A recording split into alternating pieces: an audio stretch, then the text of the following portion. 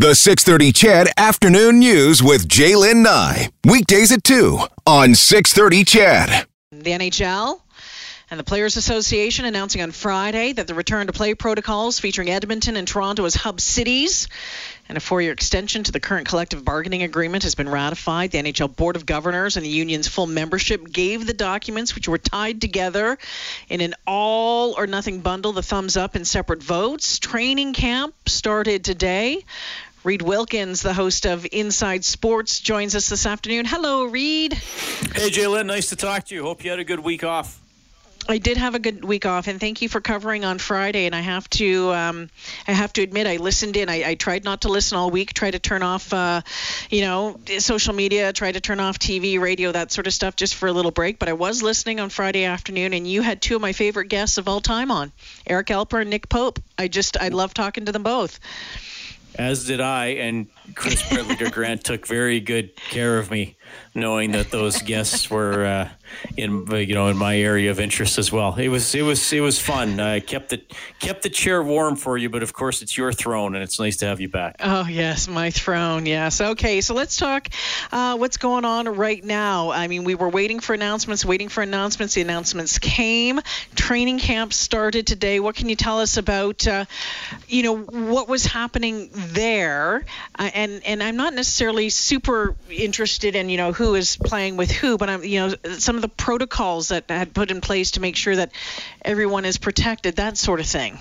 Yeah, well, it's going to be different, obviously. I'll start from a media standpoint, and today was at Rogers Place. The rest of training camp is going to be at the downtown community rink because they got to get Rogers Place ready to be a host rink for games, so it's going to be the NHL logo on the ice and all that kind of stuff. So from a media standpoint, and this ties into player safety as well, we got to be spaced out. We got to wear masks when we're in the rink. We got to get a temperature check when we go in. You can't go in if you've been feeling sick.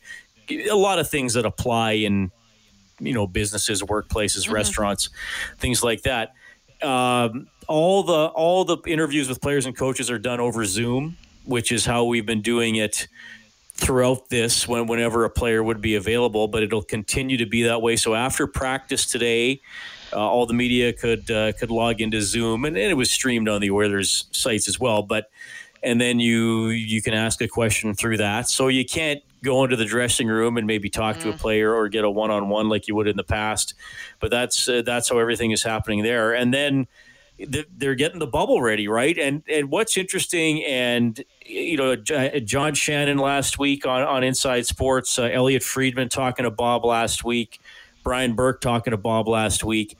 This 2-week window between now and the 26th, when the teams come to the bubble, this is the big one, right? Because players are still in their home cities, which have varying levels of cases and varying levels of thoroughness, shall we say, in terms of how you might be taking care of yourself and of each other. And we know what it's looked like in especially some cities in the United States where really they're acting like there really isn't anything going on, and you see the cases going up. So, you have NHL teams in Florida and Dallas and places like that. So, and obviously, there's the reports about the Montreal players over the weekend. The 3 Canadians might have tested positive. So that is sort of the concern there is, can they get almost everybody into the bubble healthy, or if not, if you're short a player or two, can they heal? Can they get better? Not have any symptoms, and then come in, and then it's good. I know everybody says, well, hockey is a contact sport, so how do you avoid breathing on each other or spit flying? You can't.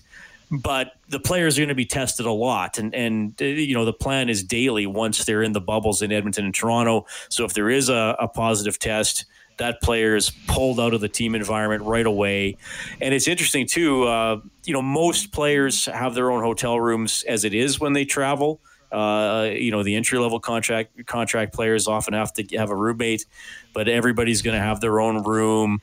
It was interesting reading when it came out a few days ago.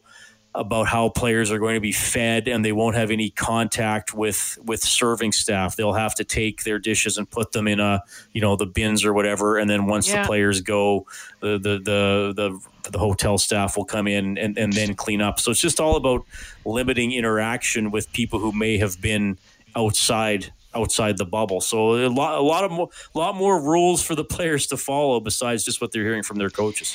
Yeah, very interesting. And you mentioned John Shannon a couple of minutes earlier. He was on with Stoff on Oilers Now last week. He had been talking about the role that Daryl Cates played in all of this and bringing it to fruition. And as well, there was a really interesting article in the Journal that offered some insight into that on getting this nailed down.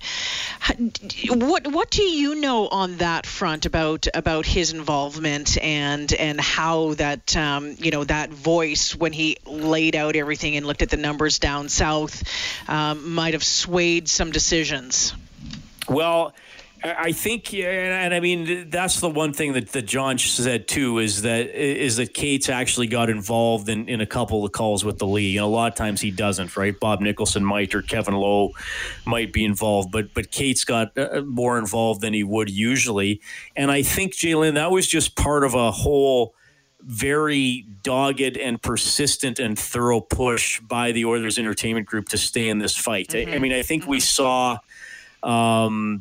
We get it in Edmonton. People take shots at us because the city's not as big, and there's a lot of snow in the winter and all that kind of stuff, and there's just the perception that that's what it's like year round. And we saw, Ryan Kessler, who loves to take jabs at Oilers fans, tweeting out that all the NHL players would be hoping that it wasn't Edmonton. But I think OEG realized that if they were going to stay in this fight, they had to make a lot of noise, right? And we saw several pushes on social media, several announcements and videos going out showcasing Edmonton, showcasing Alberta, and then they just constantly kept it in there. And I don't think I think they never thought that they could just kind of just sit back and put it out there and let the bid speak for itself, even though it was a good bid. Because of what we have in Ice District and because of the COVID numbers being low in Edmonton, I think they realized that they still had to, wave the banner and shoot up the flares and make sure they were going to get noticed. Because obviously, I mean, let's face it, 2.5 weeks ago, it was going to be Vegas and Vancouver. And Vegas was a front runner all along till the COVID cases just got too alarming. So I think that that Cates himself got involved to an extent, and that really Bob Nicholson, Tim Shipton, Stu Ballantyne with OEG, and all the people who worked on the bids just never sort of settled and never said, okay, we've done enough, it's out of our hands. They kept pushing, and they never, I think they realized Edmonton was an underdog, but I think instead of behaving like, well, we're just going to try, I think they thought, okay, well, we're an underdog, so how do we push past the people who might be favored ahead of us? Reid Wilkins joining us this afternoon. Of course, you know him as the host of Inside Sports. Reid, how is the tournament going to work as far as number of games a day, and most importantly, when and what times? Do we know what times the Oilers are playing at? We don't yet. That should be announced. Well, actually, I don't know when it's going to be announced. I'm going to I would guess that they'll play an afternoon game on August 1st. Yeah. And there's going to be either 5 or 6 games a day. So some days there will be 2 games in Edmonton, some games there will be 3. And some games there will be 2 in Toronto, and some days there'll be 3. So that'll be like that through the qualifying round. So we know the Oilers play on the 1st, 3rd, and the 5th of August. If Game 4 is needed, it's on the 7th, and if Game 5 is needed, it's on the 8th. So, I mean, Winnipeg and Calgary is the other game on Saturday, August 1st. So I would guess the Oilers would probably play at 12:30 or 1, and then the other game would be in the evening. As for the other games beyond that, I mean, if I had to guess, I would think the Oilers would get the evening slot, which would be 8 or 8:30, but because the round robin games, they want to position in that 4 or 4:30 slot because they know there won't be extended overtime because they're going to be 5 minutes overtime and then a shootout. And then the thing is with the games for all the series that are best of 5s, they won't announce the start times for games 4 and 5 till they see how many games there are, right? Because they're not going to say, well, this game is at noon, but then it's the only game that day because the other series have ended. I mean, they'd sooner have it in an evening slot, so it's better for television. So I don't know the exact times. There's going to be an exhibition game. I don't know John Shannon thinks it's probably going to be against Calgary, but we don't know that for sure, and we don't know exactly what day it would be on. I think it's going to be interesting, behind the scenes to see, how they're going to maintain that ice in Rogers, how they're going to make sure that things are sanitized, that they're, following all those protocols. To me, that is one of the things that I would love to be a fly on the wall, just to see if you're playing, 4 games a day on our 4 games a day. Oh, you okay? On the ice. Yeah, just dropped my phone. What does that mean, right? Well, I think the ice here will be fine. 3 games a day max, right? And that's only in the early rounds. I mean, eventually we're going to get to 1 game a day, right? So practices are going to be at the downtown community rink and at Terwilliger. So, the ice is still going to be used a lot, but I mean, you got to remember some days it's an Oilers practice, it's an Oil Kings practice, there might be an alumni skate or something going on, and then there might be a game. And one thing, Jalen, a lot of people might not know this, there were several games this past year where after I'd finished Overtime Open Line in Studio 99, I go back up to the press box to, wrap up my stuff and pack up to go home. And there would be like a men's league game being played or some sort of other game. So the ice does get used a lot. So and I mean it's hot in Edmonton in the summer, but it's not 40 degrees and muggy, right? That's so right. I do think the ice will be in better shape than it might have been in a place like Vegas. Reid Wilkins checking in this afternoon. Reid, I appreciate your time. I know you're trying to get ready for your show coming up just after 6 o'clock, but lots of questions from a lot of people coming in this afternoon. Brian wanted to know, because we know that some players have opted out for various different reasons. And this one says, hey, if a team wins the Stanley Cup and a player has chosen to sit out, does he still get his name on the cup? That's a good question. I would guess in that situation they would use the same rules that they would use, because sometimes a player could get injured right before the playoffs, right? And if you play enough regular season games, I gotta double check those rules. But I would think if he fit the requirements, otherwise, I would think he would. And where the finals are being played here in Edmonton? The conference finals and the Stanley Cup final. Yes. So the qualifying round and the first 2 rounds of the Eastern Conference will be in Toronto. Then the 2 surviving teams will come here to play the Eastern Conference final. All right, very good. Okay, so we've cleared that all up on the text line. Just before we run out of time here. I'll just quickly say this. A player must have played at least 41 games with the club or 1 game in the Stanley Cup finals to get your name on the Stanley Cup. So Mike Green, in other words, would not get his name on the cup under those rules. Yeah, I saw some folks, giving some flack to some of these players who are making this decision not to play, and I don't think that's fair. I mean, it's obviously a very, very difficult decision, and they're making it for, and oftentimes, health reasons. Maybe it has to do with a loved one, their kids, whatever. I just don't think that's fair. No, it's a total. Yeah, because it's a total no questions asked, and that's why the league and the union put it in that if you're not comfortable, you just say you're not playing and you're not coming in. It's that simple. Yeah.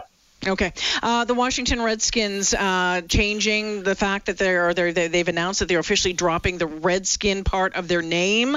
Your thoughts on what's happened there, and what do you think that this looks like moving forward? Well, they said they're going to retire the name, which I think is an appropriate way to put it, because they were called that, and I don't think that you should act like they were never called that. I think you should acknowledge that's what the team was called and educate people going forward as to why the change was made. Dan Schneider, the owner of the team, he was adamant about this. He's owned the team for about 21 years, and he was always basically, no way, forget about it. But some pretty important sponsors have stepped in, and I think in this environment it was hard for him to justify keeping the name. I'm curious to see, because I was double checking. They're still the Redskins, right? They're still the Redskins. So maybe this year they're still going to be the Redskins. I know a lot of people already just call them the Washington NFL team.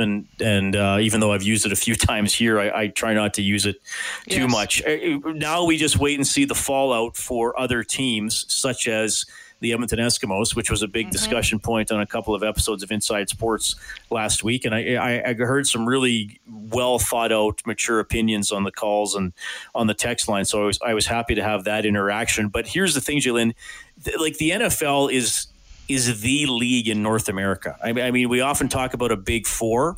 There isn't really a big four. There's a gigantic one, and then there's a pretty big three. And that's the NHL, the NBA, and Major League Baseball. NFL is the gigantic one. So if a team in the NFL does it, it's pretty hard for teams in other leagues to say they're not going to do it. Now, I don't think every name is on exactly the same level. To me, Redskins was at, I think a level of offense and uncomfortableness that was a little beyond other team names, including the Eskimos. But I mean, here's the tough thing for the Eskimos. They're in this cycle of someone says they don't like it, put out a statement. 3 months later, someone says it. Like at some point, that has to end.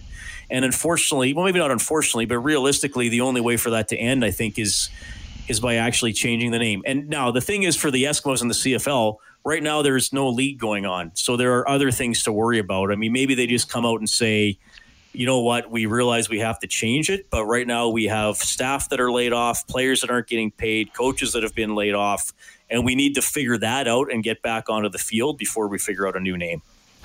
Reid, always great to talk to you, get your insight into all things when it comes to sports. We'll check in again in a couple hours, find out what's coming up on the show tonight, okay? See ya. You betcha. That's Reid Wilkins joining us this afternoon.